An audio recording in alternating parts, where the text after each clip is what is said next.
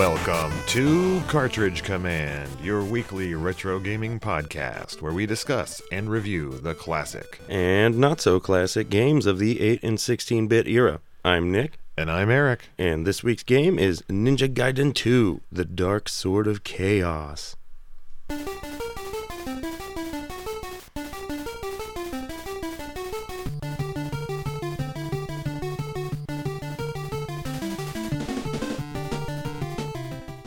Ninja Gaiden 2 is the second Ninja Gaiden game for the Nintendo Entertainment System. It was developed and published by Tecmo. It was released in North America in May of 1990 with the subtitle The Dark Sword of Chaos. Released in Japan 1 month earlier, in April, as The Legend of the Dragon Sword 2, The Dark Sword of Chaos. Now, poor Europe, they did not get this game until October of 1994. Oh, wow. Yeah, and there it was called Shadow Warrior 2, Ninja Gaiden 2. Okay, So I'll allow it. Yeah, I don't know if that's one of those weird things where they weren't allowed to have ninjas, at one point. Oh, like Hero Turtles? Yeah, something along those lines. So, is it the exact same game? It's not changed or anything, do you know? Or? I don't know. I don't know if theirs was censored at all. It very well could have been. Right on. Now, there was some censoring in different versions of America through the ages, and I will get to that in a bit. But this game was directed by Masato Kato, and he actually went on to write a few games you may be familiar with, such as Chrono Trigger, Chrono Cross. Oh, wow, okay. Parts of Xenogears, and Final Fantasy VII. Oh, wow, okay. So that's a pretty good pedigree there. Yeah. And it's kind of interesting, since the script for this game is not as well regarded as the one for Ninja Gaiden 1. Yeah, I can see why. Well, Nick, how would you describe the gameplay of this game? Well, I would describe it as a 2D, side-scrolling action platformer. Right back to the roots of Nintendo's bread and butter. Mm-hmm. Well, in this game, you are Ryu Hayabusa. Again, same character as the first one. And you can jump, you can stick to walls and climb them. Yes, which is an improvement over the first. Indeed. Now you can also attack with your sword and use ninja magic. Yeah, by pressing up and B. Yes. Now your normal attack is just the B button. So which, even, the Ninja Gaiden series, they have some, it kind of looks like a Castlevania screen, your controls operate similarly. You got your up and B for your special weapon that's in a square, just like Castlevania. You've got your life meter and an enemy life meter. Yeah, there is a lot of similarities. And as you said, you do have a life meter. It's referred to as the health bar. And it does not change or go up as the game progresses. You just have your one set amount of life. Correct. No leveling up here. And if most enemies hit you, you lose 1 bar of life. Yeah, there are a few that do more damage, but and bosses. Not a lot. No. Now you can refill this life bar with pickups or if you finish a level. You have 3 lives to start, and there are also ways to find lives. And if you have you also have a score. And if you get 100,000 points, it's a 1-up. Oh, cool. Because my next note is, there is a score. Is it useful? It's, a rare... So, how many per 1-up? 100,000 points. Okay, well, that will come important here in just a moment. You are timed in this game. Mm-hmm. You get 250 seconds per level. And each level is referred to as what? An act? Well, it's like there's stages within acts. There's 7 acts, and each one has 2 stages, I believe is how they're referred to. All right. Well, in each level or stage, you get 250 seconds, which is plenty of time. I was goofing, and I did run out of time once. Oh, okay. I was going to ask if you did, because I forgot it was even there. Well, I noticed I was low on time, and I was like, you know what? I'm just going to let it run out to see what happens. And in the last 10 seconds, you get a beep, and then it's just a death. Okay, no. It's not like traumatic music like Underwater Sonic or... No, nothing to scare you. It's just like a couple beeps, and then you're gone. Mm-hmm. Now, the levels are also full of items, and these items are found in red orbs. They can be a little tricky to hit, but if you do, out will pop an item for you to use, such as the point jar. And it's a jar. It always looked like a bag to me. Yeah, well, I didn't even know that these were useful at all, since I didn't know about that 1-up. Right. But red ones are worth 1,000 points, and blue ones are worth 2,000 points. I have it the other way around. I thought the blue ones were worth less. Well, it's very possible. Okay. It doesn't matter either way. I mean, did you ever? I never got 100,000 points, so No. I was nowhere not near at all. it. So You will also find health elixirs. yeah, it's like a medicine bottle, and it gives you 6 hit points back. Yeah, that is super helpful. Not as plentiful as you would hope. Yes, You will also find extra lives, and that is just a little portrait of Yeah. Ryu there. little image there.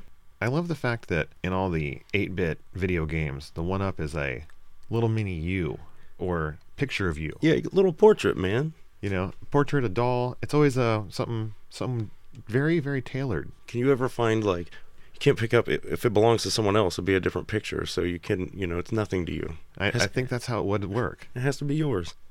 And then one of the more interesting things you'll find are the energy scrolls. Yeah, they increase your maximum ninja power points. Well, those are the blue ones. The blue ones will increase your magic points by 10, Yeah. and then the red ones will just refill your magic energy. Oh, right. Okay, I was talking about the other scroll thing. No, that's the one that gives you plus 10.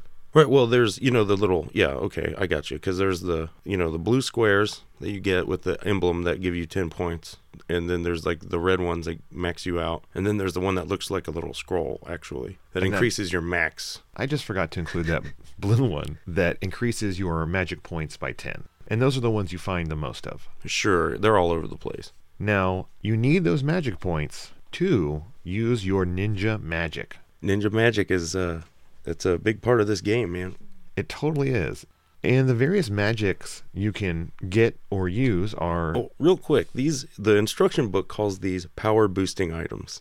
Okay. That's what they're really called. That is not nearly as cool as I want them to be. No, it's ninja magic, let's be honest. Well, the first power boosting item is just a plain old shuriken, and you start with that. Yeah, that's pretty cool. It uses 5 magic points. Mhm. It goes all the way across the screen. Yeah, it's a nice little free thing. Like you can pick it up, which kind of sucks later if you find it in a stage. Yeah. It'll replace whatever cool weapon you have. Well, arguably. I think I may like it more than some of the other ones. Well, yeah, I can see that because it's so cheap. That and one thing to note is that if you are on a wall and you attack, you will automatically be using your ninja magic. Mm-hmm. And you can direct it left or right depending on which direction you hold on the control pad. But Yes. The next form of ninja magic you will find is the Art of Fire Wheel, and that is 8 points, and that shoots the diagonal upward fire. yeah, this is a familiar face from the first one, and it's maybe my favorite one. It's really strong. Really good for boss fights. Yeah, you can tear through some guys with that. Now, after that, you'll find the Fire Dragon Balls, also 8 points. Yep, and these are a new face. They didn't have these before in Ninja Gaiden 1, and they're pretty useful because they shoot down at an angle. They're definitely good for when there is an enemy across a pit and you can jump and nail them. Yeah, there's a lot of occasions where you'll be facing that, so they're really good. The next one on my list is the Windmill Throwing Stars. Another classic from the first one. They're a really, really cool weapon. Yeah, I love them. They're I like love the boomerang back to they go in and out. You can jump over them to keep them flying around. Yeah, because it's not just like a boomerang. Like, if you miss them, they'll keep going back and forth. And, you can get a couple of them on the screen, and it's awesome chaos. Oh, yeah, especially if you keep dodging it and then, you have 3 of them flying around. Like, Indeed. Now, the last form of magic that you can get is the Circle of Fire Invincibility. yeah, or it's also from the first game, but it was different then because it was just like a star in Mario. You got it and it made you invincible. But here it's like an item that it costs 15 points and you can keep spending it over and over. It's pretty sweet. Yeah, it's super powerful. Not only does it make you invincible, but the fire around you will kill anything you come in contact with. The one downside is that it will also break any of those red orbs. Mm-hmm. And if you get a different item, you will stop being invincible and stop having that fire around you. No fun. No, in the middle of a intense run, that can really trip you up. Yeah, and it's cool too because it comes at you. It rises up from the bottom of the screen, and if it hits an enemy on the way, then it'll kill them. Yeah, it's awesome all around. Agreed. Now, I did save the coolest item for last, Mm-hmm. and the best addition to the Ninja Gaiden series, from 1 to 2. Yes, sir. And I don't know what you call it, but I like to call it the Shadow Clone. Okay. I always called them ninja clones. but the manual calls it splitting your body. Man, what? Yeah, it's weird, and like you'll see it. It looks like a 1-up, but it's like orange instead of blue. So you could really call it a splitting image. Ooh. Huh? Yeah. So these things are clones of you. Now, you can get up to 2 at a time. What they do is they mimic your movements a few frames behind. They're very much like options in Life Force. Just as you once said, options were much like these clones. Weird. That's who'd have thought? Callbacks. Now, what's awesome about them is that they do not obey the laws of gravity or anything along those lines. So, if you had made a jump and then you stopped on the ground and they were mid-jump behind you, they will stay up there in the air, that many frames behind you. Yeah, it's a very powerful tool for hitting certain bosses in their weak spots. Instead of jumping up and hitting them once, you can position a shadow clone, if you will, right in front of it and just slash away. Yes, and that's because while their movement is a few frames behind you, when you attack, they attack simultaneously. Yes. And they will also use magic simultaneously as well, so you can double or triple up any of the magics you had found and can use before. At no extra cost to you. Indeed. It's super awesome, and it makes things like the fire wheel crazy strong. Oh, yeah. And you're decimating swaths of the screen at once. Like, you can kill a lot of guys. Yeah. Now, the other bonus to these clones is that they are invincible and incorporeal, so nothing can hurt them and everything passes through them. Unfortunately, they do set off a lot of like flicker because you have all these extra sprites on the screen, Yes, and they themselves flicker. Yeah, so that sometimes it can get really confusing when you got these 2 guys running around behind you, and sometimes there's 6, 7 enemies. And when they attack with their sword, that sword will, like you said, hit enemies and bosses. Now, does it hurt every enemy that your normal sword will? I thought so. I couldn't tell because sometimes the hit detection on it is a little weird. The sword has a weird timing to it in a way. Oh, yes. I wasn't able to use these guys in certain ways that I wanted to at first, where I'm like, I'm going to back left and right and then have them, pointing out, and then I can just kill anything. But it didn't quite, it's weird, but... Yeah, the timing on them is not always exactly where you think it will be. So, Nick, what did the instruction book for this fine game hold for us? Well, Ninja Gaiden 2 has a 26-page manual. Nice. It's all black and white, but there are a few screenshots, but it has a lot of really good, drawn artwork. In fact, there's about 5 pages that's the story of Ninja Gaiden 1, like a whole recap of the whole game, and there's some like hand-drawn recreations of the cutscenes. Oh, really? Yeah, they look pretty good. And at the beginning, it has a weird, in the introduction, it's one of the Tecmo Theater series. I saw that in the credits. Yeah, is this the only series? Like, is it just Ninja Gaiden? Like, did any of their other games get to be in this club? I doubt that Tecmo Super Bowl was in the club. Yeah, it refers to it using cinema display technology, so... But for the most part, it just goes through all the basics, controls, items, power boosting items. You get a little brief intro to the 4 characters, Ryu, Irene, Robert T.S., and Ashtar. Ooh, and Ashtar. There's no real enemies section, but you do get to the bosses, the Demon Clan, and... Oh, do you get their names? You sure do. Good, because I think we'll reveal those later. Yeah, they have some... There was one in particular that really threw me off. I love... Yeah. we'll talk about those as we come along. They have a few little comments about them. Of course, you got 2 pages of a memo section, and the most curious part of this book, to me, was at the back, it has a special bonus offer. Okay, and what was this bonus offer, Nick? Well, apparently each of the Tecmo games came with a special badge on the back of the instruction manual you could cut off, and if you collected 5 of them, there's one for... They have 8 sample games there. Uh-huh. You send them in, and you get a special bonus offer. It says it's a gift you can share with your friends and family. You didn't look up what this was? I tried, but nobody knew. Some guy said it was a watch. He heard it was a watch. That's the only best I could come up with. Oh, man. But it really drives me nuts. So if anybody knows that out there, Cartridge Commandos, let us know. We want to get to the bottom of this special bonus offer. Yeah, that is one thing about old Atari games from Activision that I'm so jealous of, where you could send in your high scores and get the patches. Yeah, so maybe there's some sweet swag floating around out there somewhere. Cool. Well, let us know. Anything else in that fine instruction manual? No, man. Unfortunately, 26 pages doesn't get you a whole lot from Ninja Gaiden 2, so that's all she wrote. Well, Nick, what was your personal history with this game? I loved the first game. I never owned or beat it, but when this one came out, I rented and beat it with my friend over one weekend. We both liked it a lot, and we're really proud because Ninja Gaiden is one of the hardest games, I think. It's definitely top 5 for me. Oh, yeah, definitely. So, we really thought we were hot stuff. But going back and playing the first one was like, nope, it was the game. The game's not as hard. It's not us. So, Right. Now, for me, I know I played this game a lot at different friends' houses. This, of course, was super popular when it was out. And I always found that it was really difficult. Like, it wasn't something that I liked enough to overcome that difficulty curve. mm-hmm. But it does hold a very fond place in my heart because we did often use the sound effect test in this game. Oh, okay. We would use the music and sound effects for cheesy ninja videos that we made at my friend Denny's house. That's awesome. It was probably less awesome looking than we imagined, but we felt pretty awesome. For sure, man.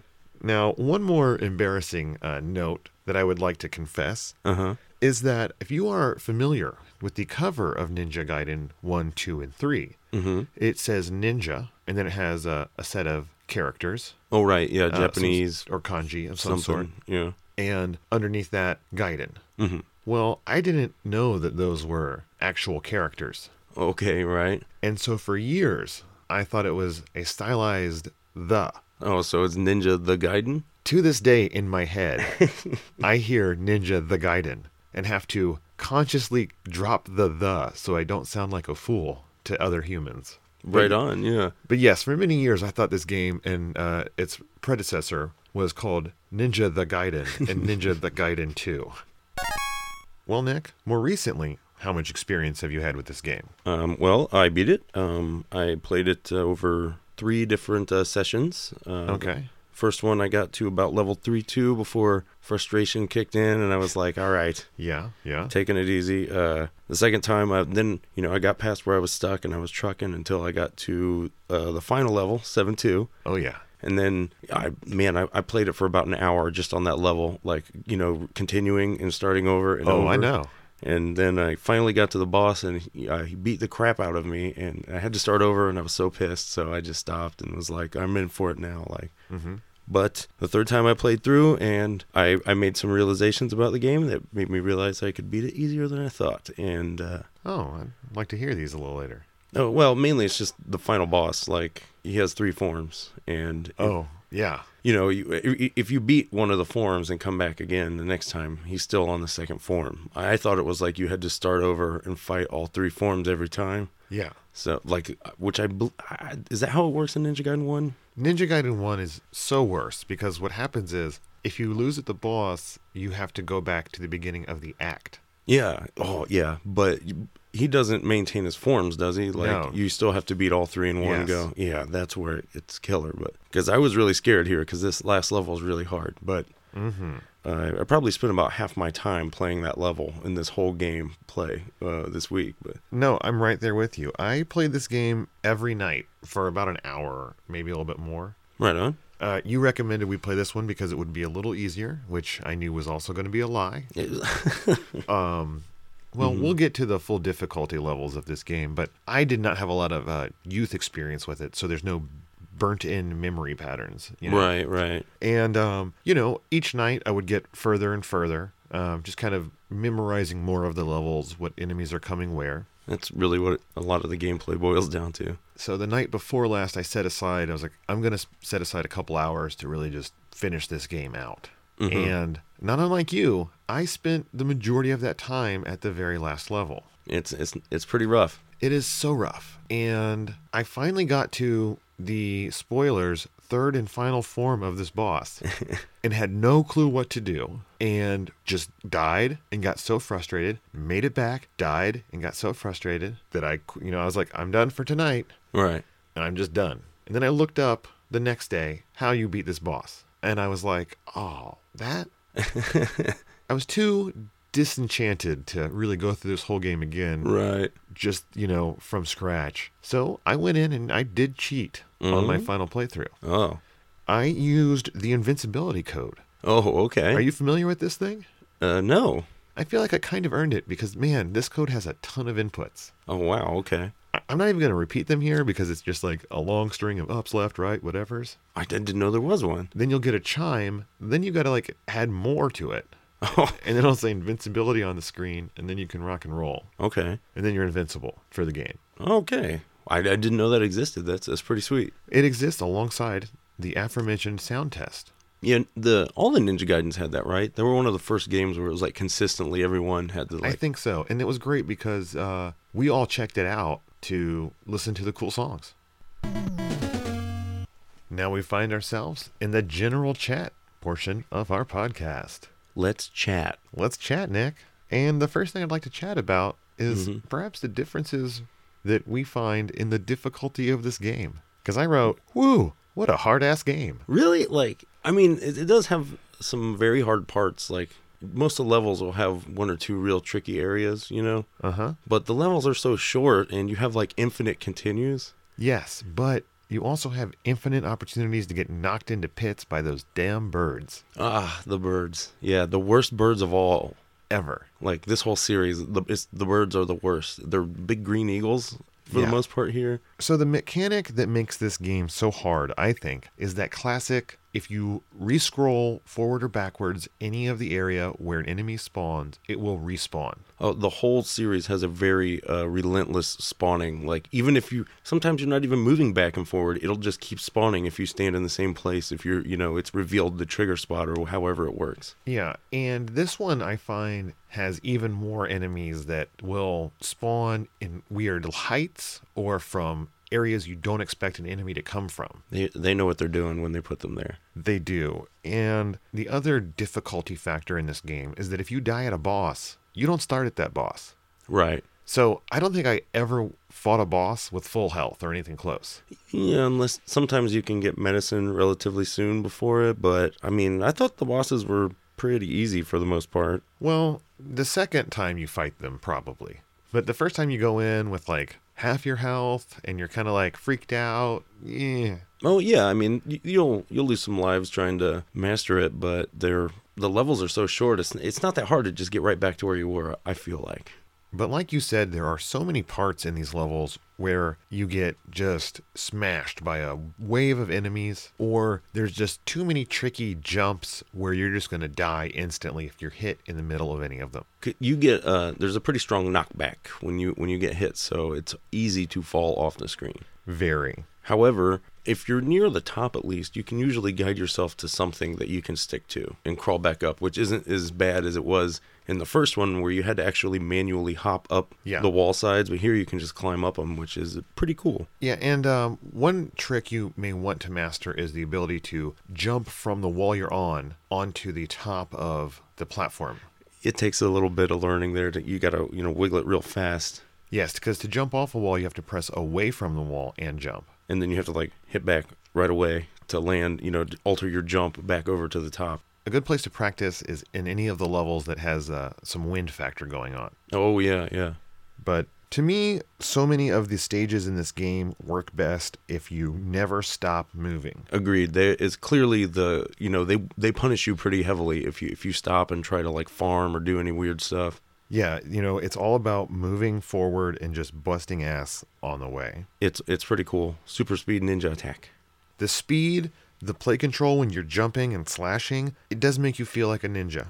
Yeah, it's very much like Contra, but with a ninja. Like, I feel like you're running, you don't want to stop. There's no real benefit to doing it. Like, keep moving, get through it. You can skip enemies if you don't want to mess with them. No penalty, just do it. Yeah, and the ability to wall climb and wall jump just adds that extra element that makes you feel like a badass.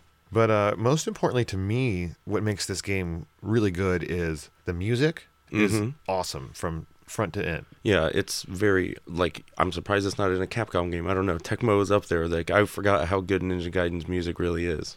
Yeah, and that combined with the cutscenes, which aren't new to this installment. They were in the first one. Mm-hmm.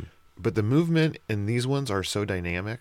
And they're full of great sprite work. Like, they look real. This is one area that's definitely better than the first one. Like, Ryu's face, everybody looks awesome. They look like anime. Yeah, in fact, I was going to note that they don't even look like 8-bit graphics to a degree.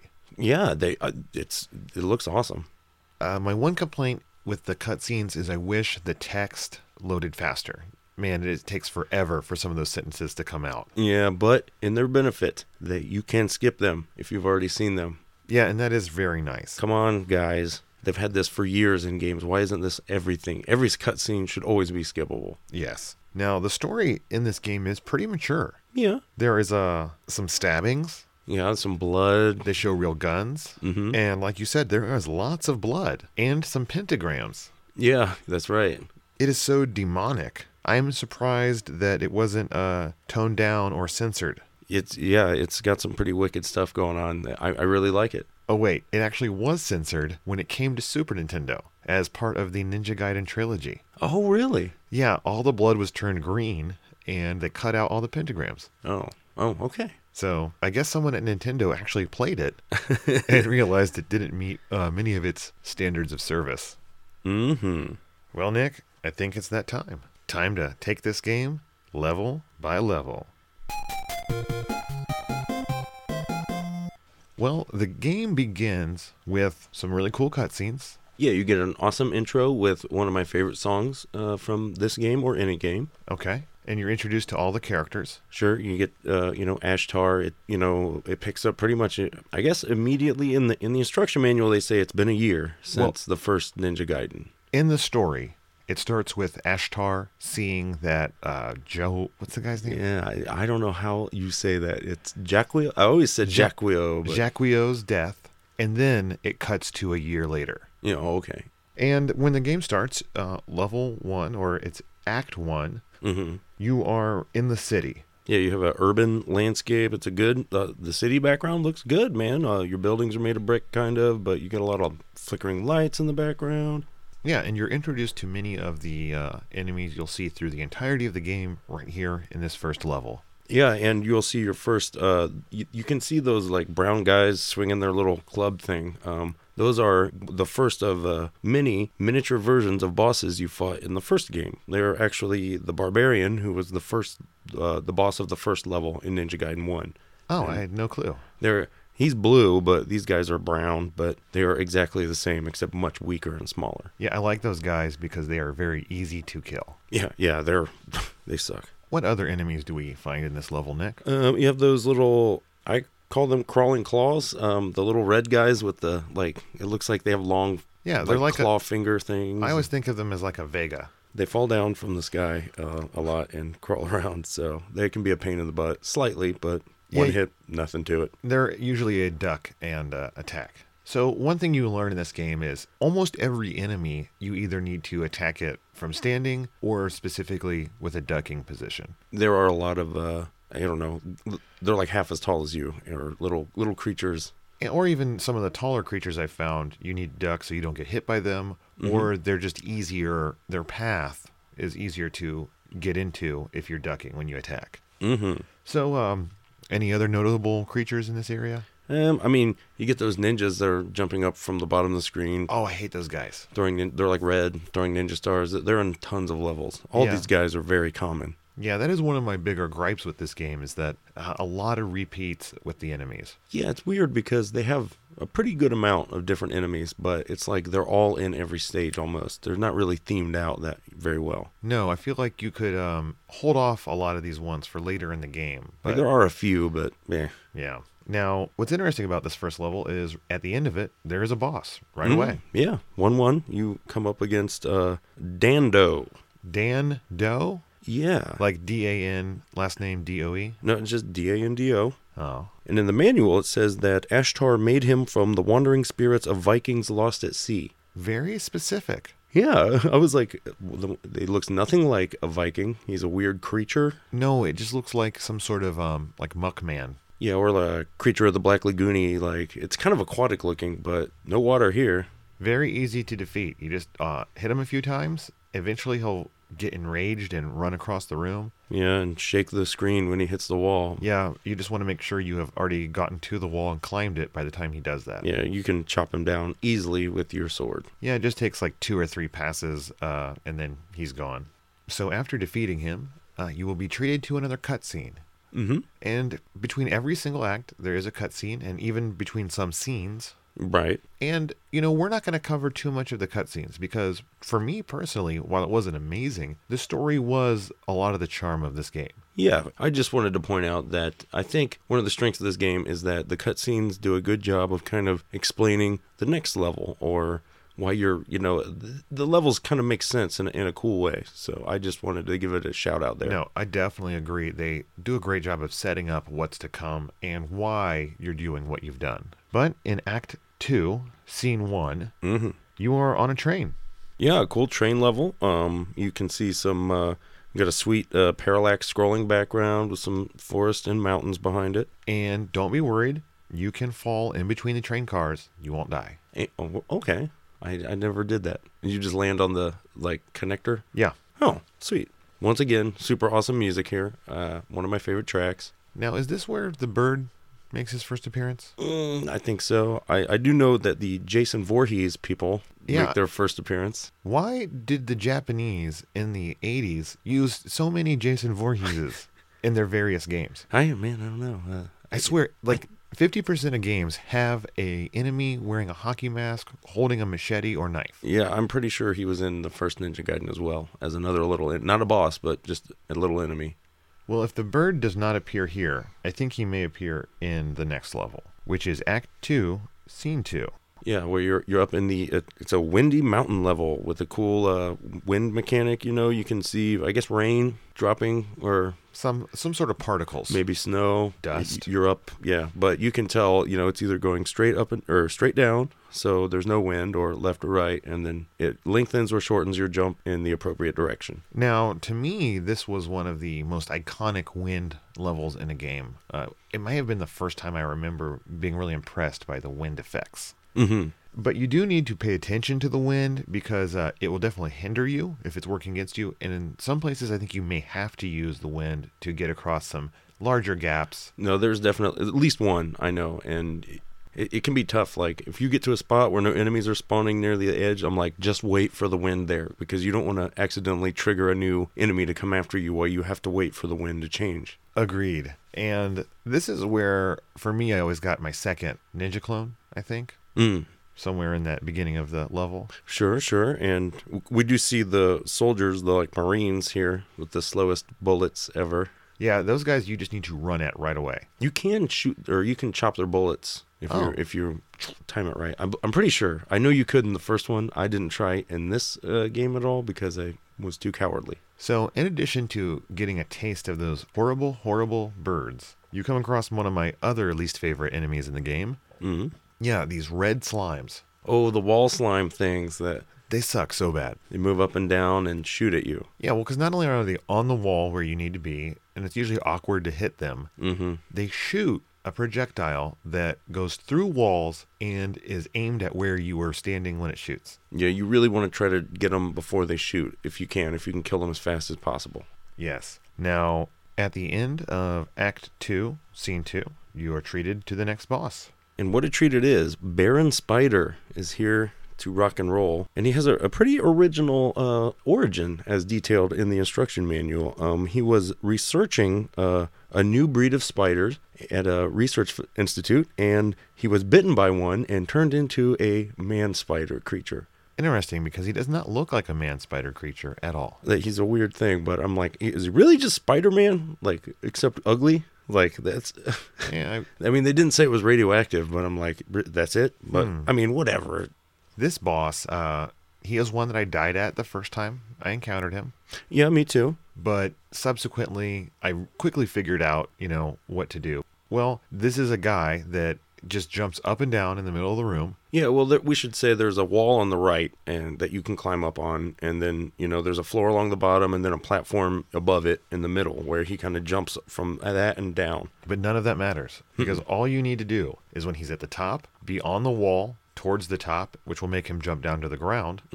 And when he jumps to the ground, you jump down and you can hit him 2 or 3 times before he jumps back to the top. And I mean, he's throwing out these giant tarantulas that climb along the floor and wall. So that is his main attack, throwing tarantulas. But as long as you can get onto that wall before he does, you can get high enough to where they won't hit you. And you can't kill them, but they're just one hit, right? Yep, they're just like the other spiders you find later in the game. Yeah, and I will say this too.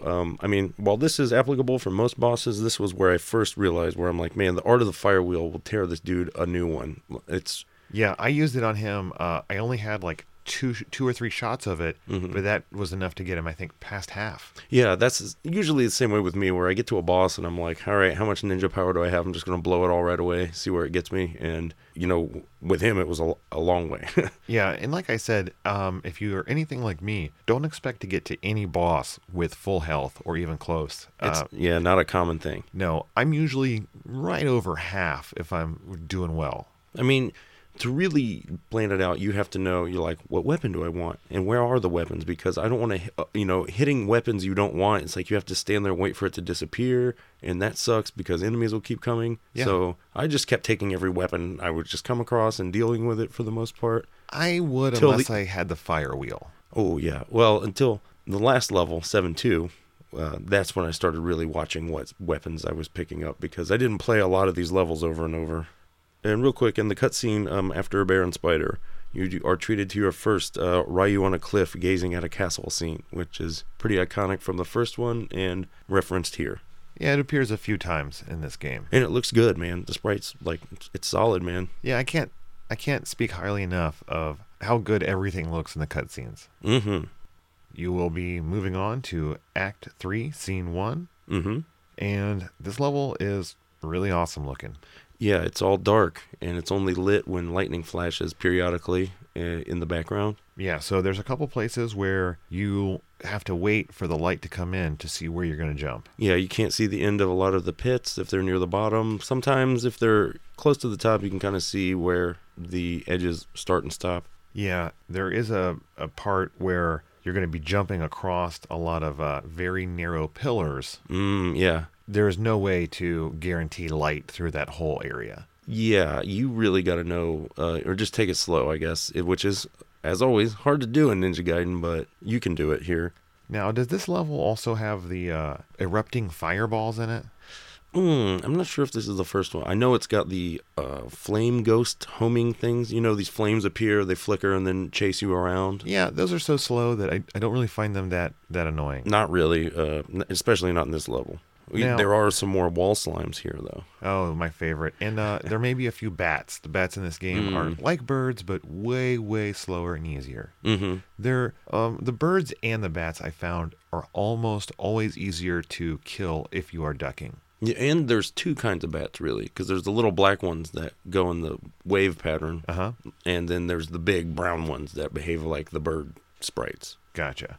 This level is, it is what it is. You got to make your way through it. The cool part is at the end, there's like a little doorway with a drawbridge. Yeah. I was like, wow, that's a nice touch. Yeah, because it's like you got to, they sent you to the Tower of Laja, and it's like you got there, so. And a lot of levels end with like a doorway that you go through. Mm-hmm. It's a small touch, but it's one I really like. It definitely creates a feeling of realness and world building to me. Yes, agreed.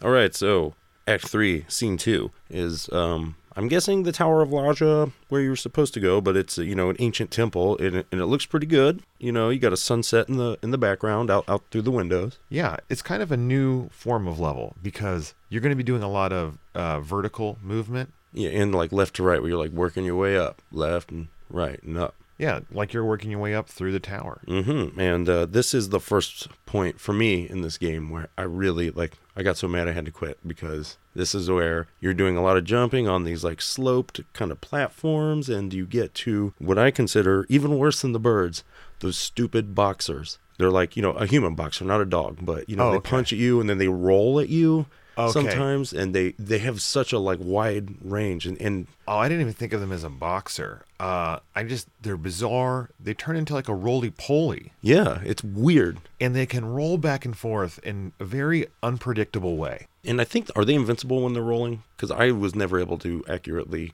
I don't think so. But they also, in addition to being able to roll, having this attack, they can jump the entire height of the screen if they need to. Yeah, they'll do these weird jumps to follow you around, and they're similar to, there were some boxers in Ninja Gaiden 1 that were also top 2. It was them and the birds, and they're here. They're back with a vengeance, man. Yeah, I agree. Those guys are, Just a pain. I died about 16 times at this one spot the first time I played before I gave up, and that was the end of my first session. And then I restarted and came back and got caught here again for at least I think 12 times, 12 deaths. And then I got past it, and I was like, I'm not starting over again because I don't want to do this ever again. This was really hard. Right. Yeah, and to me, it's the moments like that that really make me say this is a hard game. Well, you'll find yourself when these, it's like you already got to get through this tough level, but then you'll get to this one point where you're like, I have to memorize this. I have to master it. I have to strategize to figure out what the best course of action to kill this guy is. And then when you've got it figured out, you just, you have to do it perfectly and get through. It's tough, man. It is. And places like this are the reason that I never got to a boss with full health. Yeah. But the boss you find at the end of this level, you don't need full health for. No, he's very easy, but he has a great name. Oh, is this the one? This is Funky Dynamite. Funky Dynamite. I'm not sure what the origins of his name are, but the character is a cyborg based on a Commodore lizard. Okay. Is that a real lizard? Or is it supposed to be like a Komodo? Is that a real thing, a Commodore lizard? Not that I know of. I've heard of like monitor lizards or Komodo dragons, but I mean... I'm not a lizardologist, but I've been to the zoo many times, and I watch a lot of nature documentaries. Mm-hmm. Never have I seen that exact type of lizard, so... I don't know, but I will say this too. In the manual, it has artwork of all the bosses, but this guy's looks awesome. It's a really good picture, and it makes him look really cool. Well, I definitely want to check it out because I love the name Funky Dynamite. One of my friends named his cat that for a while till his mom made him change it. Oh, poor dude. Well, Funky Dynamite. Very easy boss. Yeah. He flies left and right, dropping bombs. Yes. There are 2 pillars on the edges of the room, but, I mean, you barely need to use them. You just jump up. If you attack him, he'll come to the ground. Yeah. So, and then you can get another couple hits on him. Yeah, and it's like you just have to get this spread where you have your ninja clones up above you in the air, and it's like you hit him and he comes down with you, and you hit him and he flies up. And I had him in a loop where my ninja clones were in just the right spot to where I'd be on the ground, they were in the air in 2 different places. He would go up and come down maybe 3 times, and he was gone. Yeah, immediately. Like it's like he'll just get hit as soon as he's up, and then as soon as he's down, and just take him down, easy peasy. Now, another thing to note is that since you do have to start many of these levels at the beginning if you don't beat the boss, you may not get there with full health, but you usually will get there with at least 1 or 2 of your ninja clones. Yeah, and which multiply the killing power of your power boosting items. So I always just unload right away and just see how much damage I can do. Art of the Fire Wheel, usually I used it a couple shots on him, even though it's not really necessary. No. Next up, Act 4, Scene 1. It's a flamey cave. I guess you're in the demon world at this point. This room is on fire, man. And it looks good, too. Good-looking flames. Now, the fire itself, though, is not really an obstacle. No, you do have those, like, fireballs that shoot up out of pits and land and then split into 4. Yeah, and those can be really annoying, especially if you respawn them. They kind of remind me of the Prominence level in Life Force, those balls that would come out. But oh, yeah. These aren't as bad. I mostly try to memorize where they always explode in the same pattern of 4, kind of, if you stand in the same spot, so you can set a way to get past them. Yes. Now, the one part of this level that might be a bit of a sticky situation for people is the end of it, where you are jumping from pillar to pillar to pillar, and there are various creatures spawning in the air. Yeah, they're chasing you down. It can be tough. I didn't really have much trouble here, although I did fall, where you get caught on the side of the pillar. And then you got to climb up, and, you're trying to do that little hop, and all these enemies keep hitting you. Yeah, this is one of those areas where you just have to keep going. If you can just run through the whole area, it will be 100 times easier than if you stop to combat any particular enemy. If you're trying to get up off one of those pillars and all the guys are coming, you better have a special weapon to, you can blast that off and then hopefully buy yourself a few seconds to hop up. Like that's the only way to easily do it without taking damage. You make it through there, you'll find yourself in Act 4, Scene 2. This is kind of an underground cave level and your first encounter with the water. Yeah, the water currents that are coming down these little like waterfalls. I mean, it looks pretty cool. You got a cool background.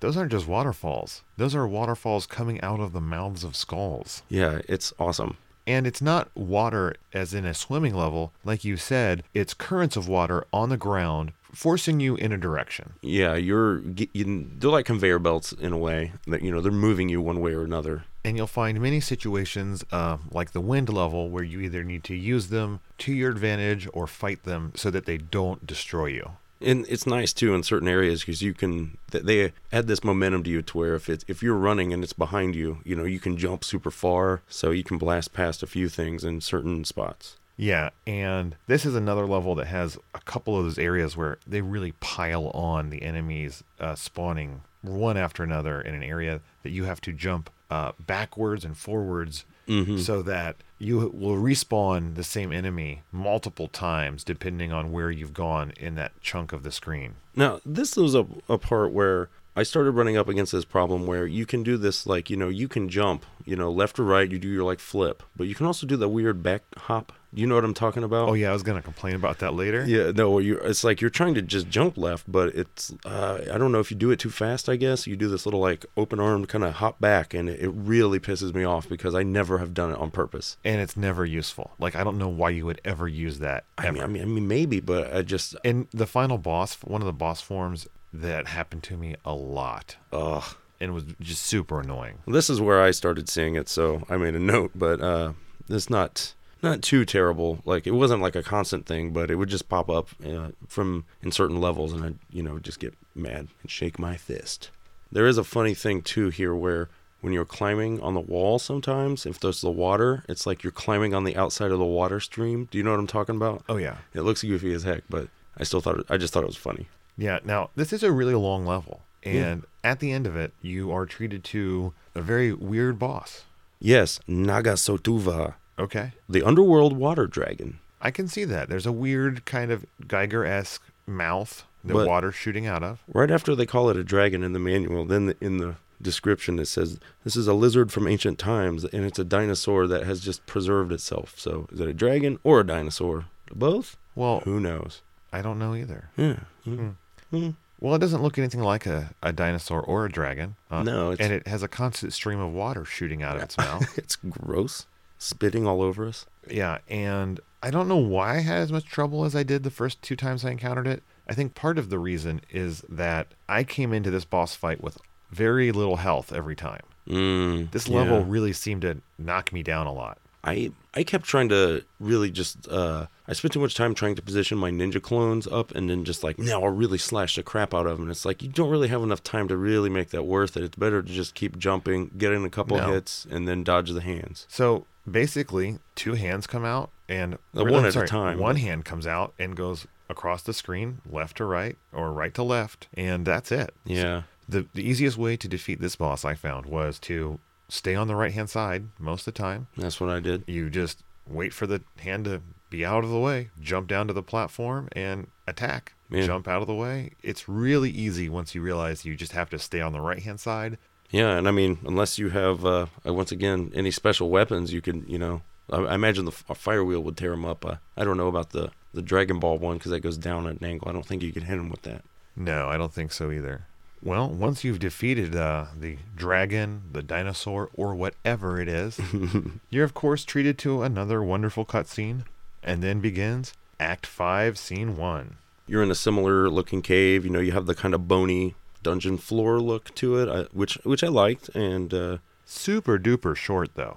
Yeah, so next you fall down into a, what I call a spiky stone dungeon. You have like, stone blocks and some spikes. Yeah, and I think this is the first time you see these spikes. They are one-hit kill, I think. Okay, I actually was able to avoid them all. I never actually hit any. No, I do know they are because I did die trying to get this one stupid orb in that, narrow column of spikes on both sides. Yeah, we fall down the shaft. And I never did. I don't know what that is. Yeah, me either. I was too cowardly. Now, not in the flame level, but here you will find some flames shooting out of the ground. Mm-hmm. Yeah, just a nice little touch. Easy to avoid. Yeah, very easy. And you'll just, go through the level, find yourself a door, and you're on to Act 5, Scene 3. The ice level. Yeah, man. I was not expecting this ice level. Yeah, it's not as bad as most ice levels. I didn't hate it nearly as much as most of them. I disagree with you. Really? Well, it's not the slipperiness of the ice level that really gets me. Mm-hmm. It is. It is the slipperiness because what happens is there are a couple places in this level where you need momentum to make a jump. Mm-hmm. And this ice slows you at the beginning of your movement. Right, yeah, it takes So you a little you longer. need to like back up and then run to get that jump. Mm. Almost always spawning another creature or two. I didn't really run into it. I don't You remember. probably moved to this level really quickly because once I died a few times and just hit the pedal to the metal and ran through it at full speed, it was not a problem. And I mean, this is another level too where they give you a lot of items where you're like, oh man, if I stop and if you just ignore them and run through the level, it makes it a lot easier, I think. But I mean, you are missing out on weapons and power ups, but if you can just blast through anyways, just do it. Yeah, and at the end of this level is the final boss. Yeah, that's right. Ashtar himself. And honestly, I was confused. I was like, an ice level for the final level? Weird. It's an interesting choice indeed. And you do fight yourself Ashtar, the villain you've been encountering the entire time in all your cutscenes. Mm-hmm. He's purple and white. Yeah, he's got a big sword, and he just teleports around. When he reappears, he summons some energy orbs, and then he shoots them back out. Yeah, like they all shoot out in 8 directions in a full kind of circular spread. So you had texted me at one point that you were having some real trouble with the final boss. And I was like, man, really? This guy's nothing. I mean, I would get hit every once in a while. Right. But as long as you are kind of on the move, mm-hmm. and when you see them start to come in, you have enough time to dodge almost all of his bullets. For the most part. When I killed him, I realized that this was not the final boss. Dun, dun, dun. And this was not the part that was giving you such trouble. But Yeah, this felt guy... a little foolish. I was disappointed because, from the beginning of this game, the first time I remember I was like, man, Ashtar is awesome. He looks cool. He is pretty And cool then looking. you get to him, and I was hoping to see this, demon sword in a sword fighting something, but No, it's never used as a sword. never, man. He just shoots balls out of it, but whatever. Yeah, and the game does not end. You find yourself moving on to Act 6. And in Scene 1, you are now in the caves. Or no, where are you? This is one of my favorite stages because it's like a collapsed, tilted castle that's like also in a cave, kind of. It's like a big ruinous. It's really cool. There's walls in the foreground that you can see. You move behind, you can see yourself through the windows. It's a neat effect. It is, and the colors are all really cool. The one annoying part is that they do try to trick you with some gaps Yeah, that are behind the that are foreground. behind the foreground. So, if you want some certain power-ups, there's like a blue scroll that you have to make this like what looks like a crazy impossible jump, but there's actually a platform hidden behind one of the things. Yeah. There's a bunch of those little things, but this level's not that hard. No, it's a pushover. And after this, I believe, is where we will see, at least for the second time, a Ryu hanging and gazing at a castle. Well, the man loves a good castle. Again, it looks awesome. It's a good scene. I don't blame them for recycling this, or it's like a trope in a way of the series.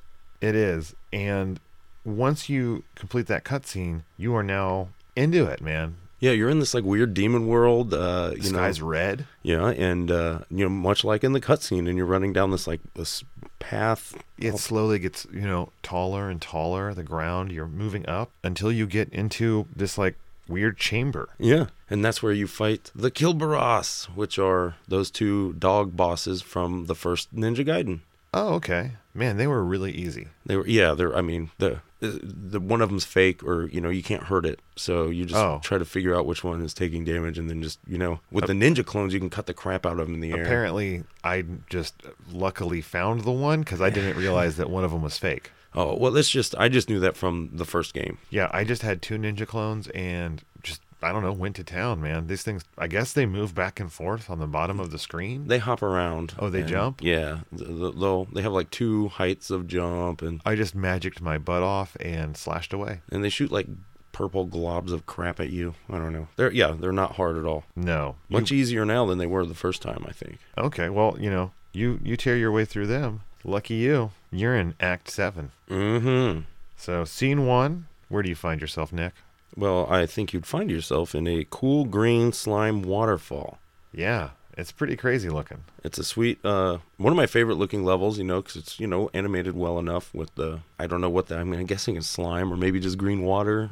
Yeah, I mean, There's some really good looking pillars, and I like how in the background it's like there are these certain patterns that it's like you'll see like a snake head coming out and stuff. Like it's they put a lot of detail into it. I like it. Yeah, I really thought like those snakehead areas were gonna do something, so I really gingerly and cautiously approached those areas the first time through, just knowing that some venom was gonna drop, or like snakes would shoot out at me. A fireball or something. It looks very typical of that.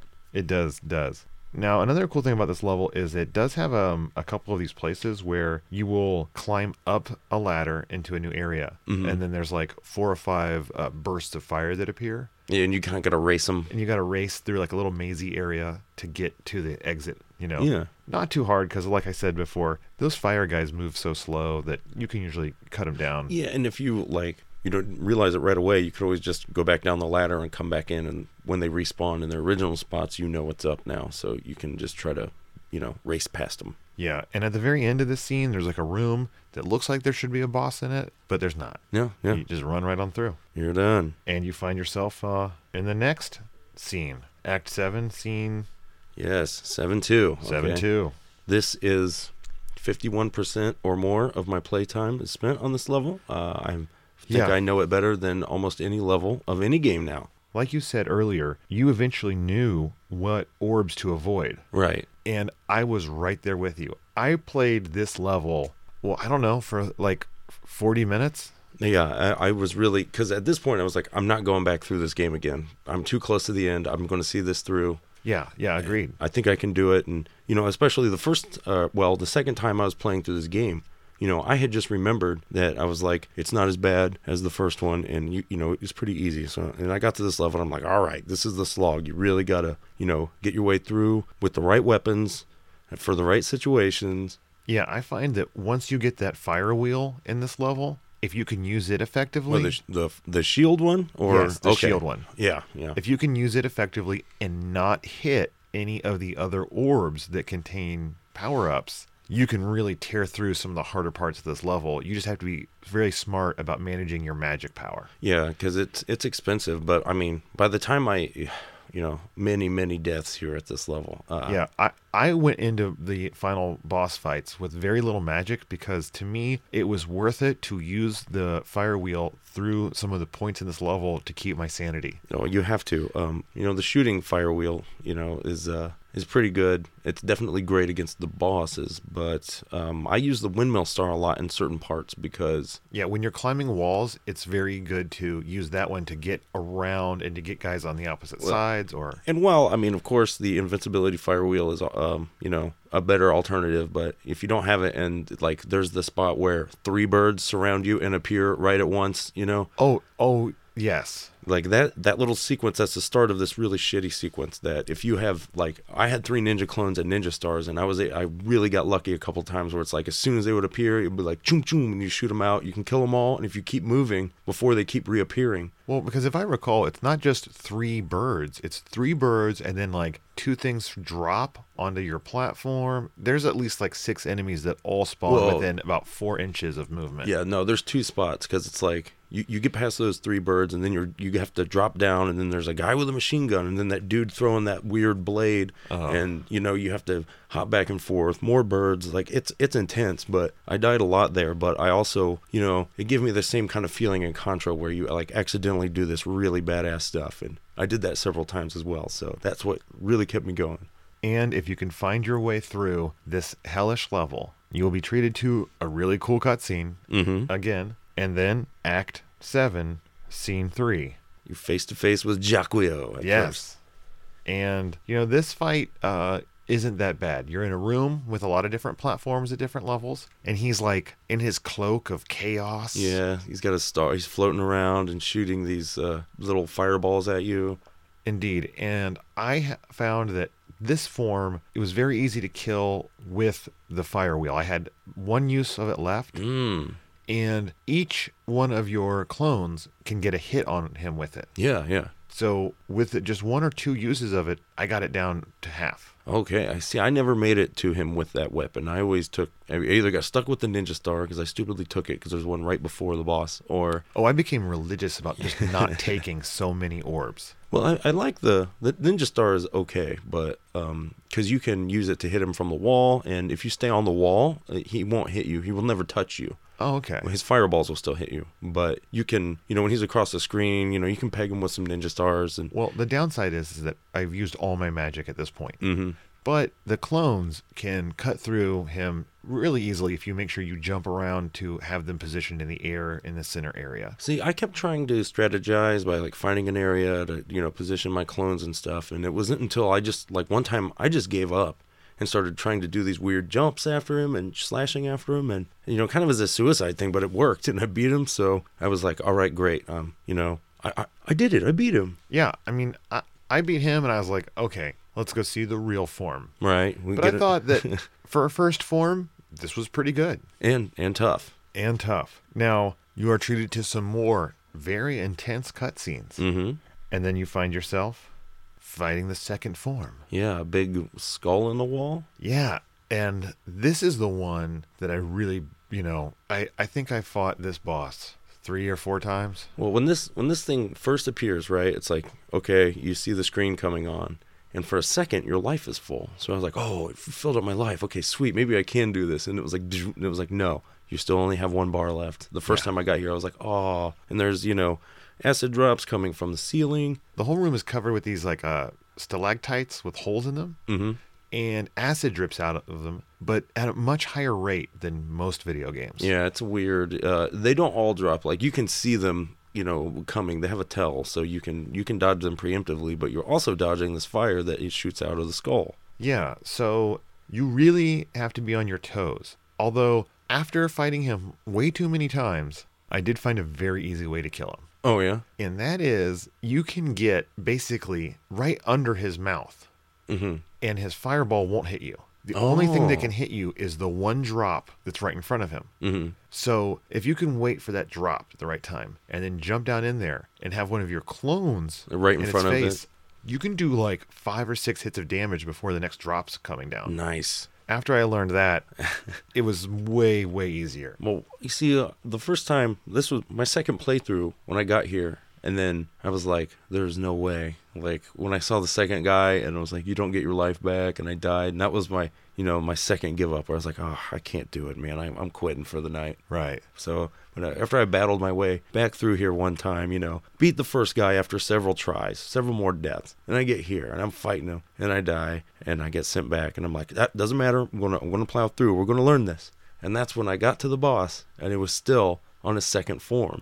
I bet you were so happy. I was so happy. I was like, oh, that's why it's easy. I thought it would be like, the first one where you had to do all the forms and the whole act over. Now, I don't know if it was another podcast that I'd listened to or something I'd read recently, but I remember reading the various differences between the endings of 1 and 2. The whole, why is it harder, the having to go back and replay the whole act in the first one. Mm-hmm. So I knew in this one that you would be able to play and not have to face the form again. Okay. Now, that didn't stop me from, having to do it multiple times. Yeah.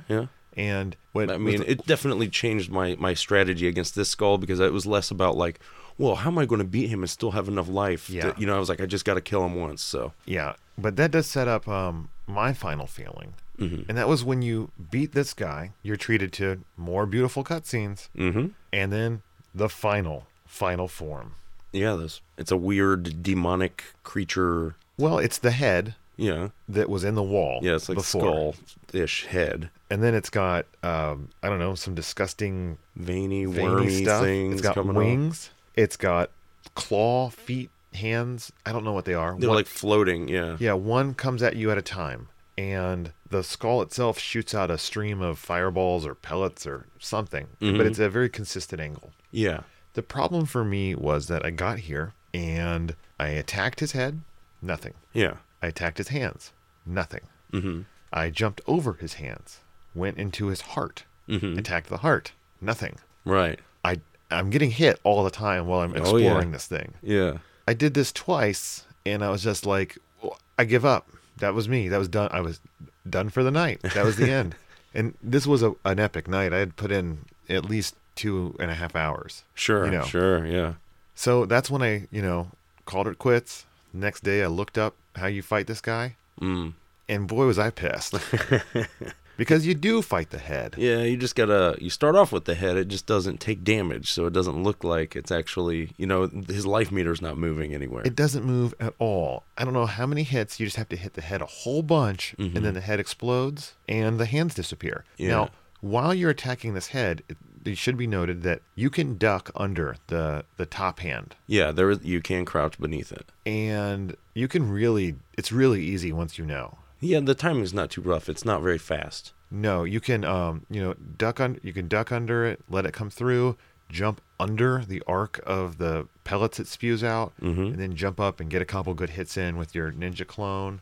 And so is at the top of the kind of spine of this creature, it's shedding those weird Well, once you defeat the skull and all that disappears, the skull, the head, the hands, then it starts spewing out shrimp. Yeah, that's what I was like. They look like the shrimp from Life Force. Yes, very much so. And they suck. Yeah, I was able to just get right up in there, and I got a lucky spot where it was like I wasn't in the direct path of most of its But you stuff. are going to take a few hits. Yeah, there's no safe spot 100%, but there are certain spots where it's like you're definitely dealing a lot more damage than you're taking. Well, I think each sword hit is possibly even more than one hit on that heart. Yeah, and I mean, It was so fast and furious, I couldn't tell. you just got to have a ninja clone and you're good. Yeah, you Even rush just in, one. you beat up the heart of this creature, and that's it, man. They cut it down. You've done it. You have done it. You get a great ending. Yeah.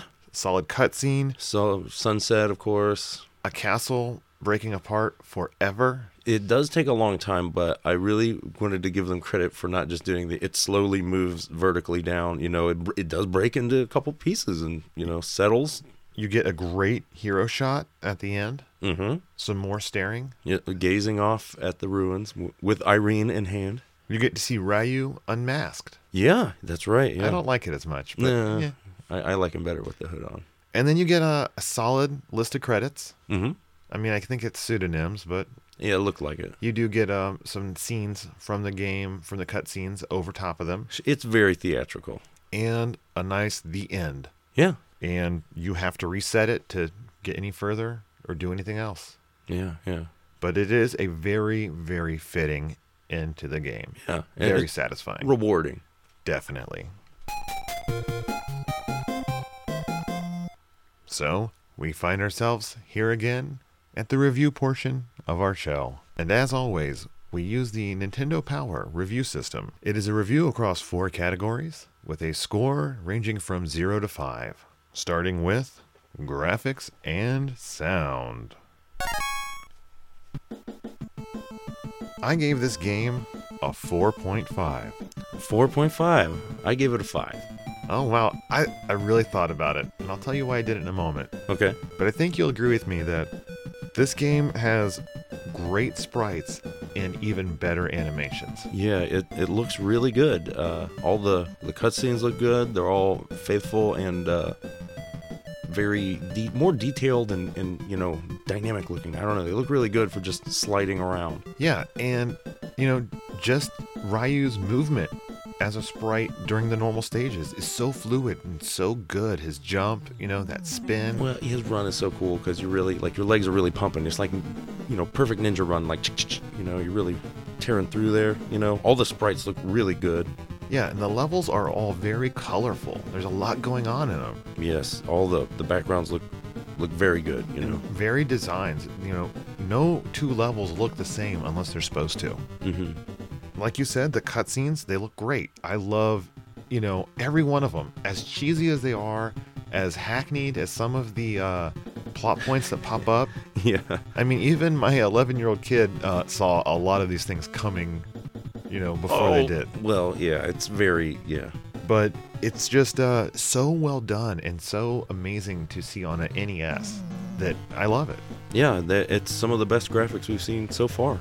A big bulk of it goes to the music because, they have some really awesome like rockin' tunes that I think are just great. Like, yeah, they really pump you up and like will make you want to run through that level. yeah, they're very fitting, and I mean, and they have very good like dramatic music and stuff. Which is not exactly music I'd ever be like I really want to listen to this. Irene gets shot moment, but it's very fitting. Yeah, it fits the scenes quite well and adds a lot of tension and a lot of drama to them that you wouldn't expect from such an old Nintendo game. Well, the next category is play control. Mm-hmm. And I did not score the game so highly there. I gave it a 3.5. Well, I gave it a 2.5. Okay.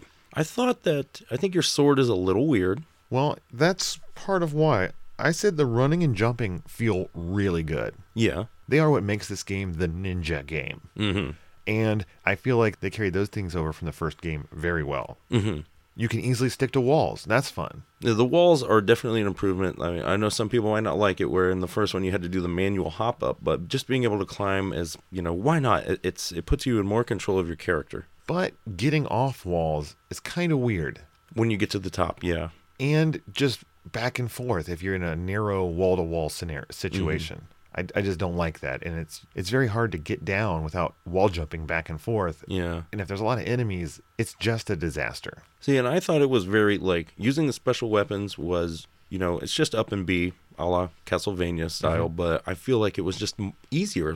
I never had real problems with it like I did in some other games that have a similar mapping situation. I will give that to you, but I will see that with that weird half jump back. Yeah, the back hop sucks. I never do it on purpose, and it always screws me up. Mm-hmm. And then finally, the sword has a very, very specific, slightly weird hitbox. And the thing I like, and I don't know if this is because it's changed from Ninja Gaiden 1, I don't know, I haven't played either of them in years, but I've noticed where I would try to kill two guys with one slash, and it wouldn't always work. It was like you had to hit two of them, hit it twice, but it didn't happen frequently enough for me to really get to the bottom of it, but it did sneak up on me. There is that, and then the sword itself is just so quick that if you're trying to hit things in the air while you're jumping, it can be very difficult. Yeah, it is. It's a real, you got to time it just right, but I did think it should also get props for skippable cutscenes. Yeah, but I wouldn't put that in the play control. Yeah, well, I mean, you can give it all the props you want. I'm keeping my 2.5. Hey, that's a amount of control over my play that I've wanted in many Final Fantasies or other games played since. Fair enough. Well, I think we're going to have varied scores once again. This is the category of the challenge. Yes. So how did you rate the challenge here? 4.5. 4.5, really? Yeah, man, there were just so many parts that made you restart. Like, if you didn't have the will to get through this game, you were just casually playing, like my son was, he didn't get past the wind level. It was too frustrating for him. Really? He just didn't have the patience to wait for all those cycles. I gotcha. I mean, I just, there are certain spots where I died over and over, Exactly. But I think the time when it only takes about even 2 hours, and that's including a lot of dying, to beat this game. This game has about, all told, maybe 35 minutes of actual gameplay. And if right you there, don't die. You just proved my point. If you spent 2 hours playing this game and there was only 35, really it's 50 minutes of gameplay, but either way, there's just too many parts where you have to pray to the god of skinny white punks you're going to make it through. I only really ran up against, the final level aside. Like I said, the final level is really tough, but, and to me, that's almost the real challenge of is kind of like how Jackie Chan says about doing the movies, where it's like you screw up over and over, but you just have to get it right once. And since the final boss is, you can come back to the forms, I was like, okay, then, that was my only worry. So what was your rating on the challenge? Oh, I give it a 2 because you have infinite instant continues. Well, we were on different ends of that spectrum. I think we might be closer when it comes to theme and fun. Right. I gave it a 3.5. Okay, I give it a 4. Okay, very, very close. Mm-hmm. I loved how well themed the levels were. Yeah. The story would set it up, and then you'd be there. Yeah, like you got to go to this place and do it. Next level, you're on a train. Then you're running up to the tower. Then you're going up the tower. Amongst and that's throughout the different acts. It's not just an act-to-act thing. Yeah, I mean the cutscenes set them up, and then the levels played out, and they were awesome. They were a joy to go through. And while the dialogue is clearly not Shakespeare. I mean, I was laughing a lot at the just, I'm saying vaguely evil stuff about taking over the world. It's not like, there's no like real concrete plan or something that's going on. There's just a sword that does something, but there's some really hilariously cheesy, over the top dialogue that monologuing from Ashtar. It's great. It is. And, as far as the fun's concerned, this game makes you feel like a ninja, and a badass ninja at that. Oh, yeah. And, I mentioned earlier, much like in certain other games like Contra, it's very easy to do some super awesome stuff on accident, and you just feel like a total badass. Yeah, this game, the running and jumping is so satisfying, and the look and feel of it, it's almost just right for the game it is. Mm-hmm. Well, Nick, I'll ask you my final question of the show. Let's do it. Should you play this game? Yes. I agree. Awesome. But I did say, don't expect to beat this game the first time, second time, or even third time you play it. Well, I mean, again, especially playing a lot of older games, like, don't be embarrassed to look on the internet or, save states or invincibility codes or whatever, like. Exactly. It's out there, and just make it your own, The way I look at a lot of these games is that when we were kids, we would share these secrets on the playground. We coveted every Nintendo power we got, and we were not ashamed to use those tips and tricks. Yeah, and especially in a world where, for me, it was like, this is a game rental. You have it for 2 days. You know what I'm doing all day, both those days. Like, that's how it'll give you the desire to just push through that you maybe don't have anymore. And any of these old games you come across you find just too hard for you, don't be afraid to use a Game Genie code. Use a save state. Yeah. Do what you got to do, because we're not getting any younger. And there are more games coming out every day of our lives. So the way I look at it is, it's better to beat an old game, to experience the ending, to really feel all the levels, than to never have seen them at all. The struggle is real. Next week's games will be a duo play. We are going to be talking about both Tetris and Dr. Mario. So I know you can find a copy of those games. Grab your controllers, friends. Play a couple rounds, against your friends or your worst enemies. But we want you to play along. And remember, folks, if there's anything we missed or stuff we got wrong, kindly let us know at cartridgecommand@gmail.com, and we'll address it in the future. Yeah, we'd love to hear some more feedback from you guys, especially, what kind of games you want to hear us cover in the future. Send us a message on Facebook at Cartridge Command. Yeah, and we have gotten some, so, don't think you're not appreciated. We're getting to it. You can also send us a tweet. We're at Cart Command on the Twitters. Follow us on any podcast app you want. Most importantly, tell a friend. Get someone else that loves podcasts and loves retro gaming to give us a listen. We can't thank our sponsors on Patreon enough. Mm-hmm. Thanks to you, we're finally in the black. We don't lose money on this podcast, so thank you so much. We really appreciate it. You can find us at Patreon/Cartridge Command. And as always, Cartridge Commandos, game on!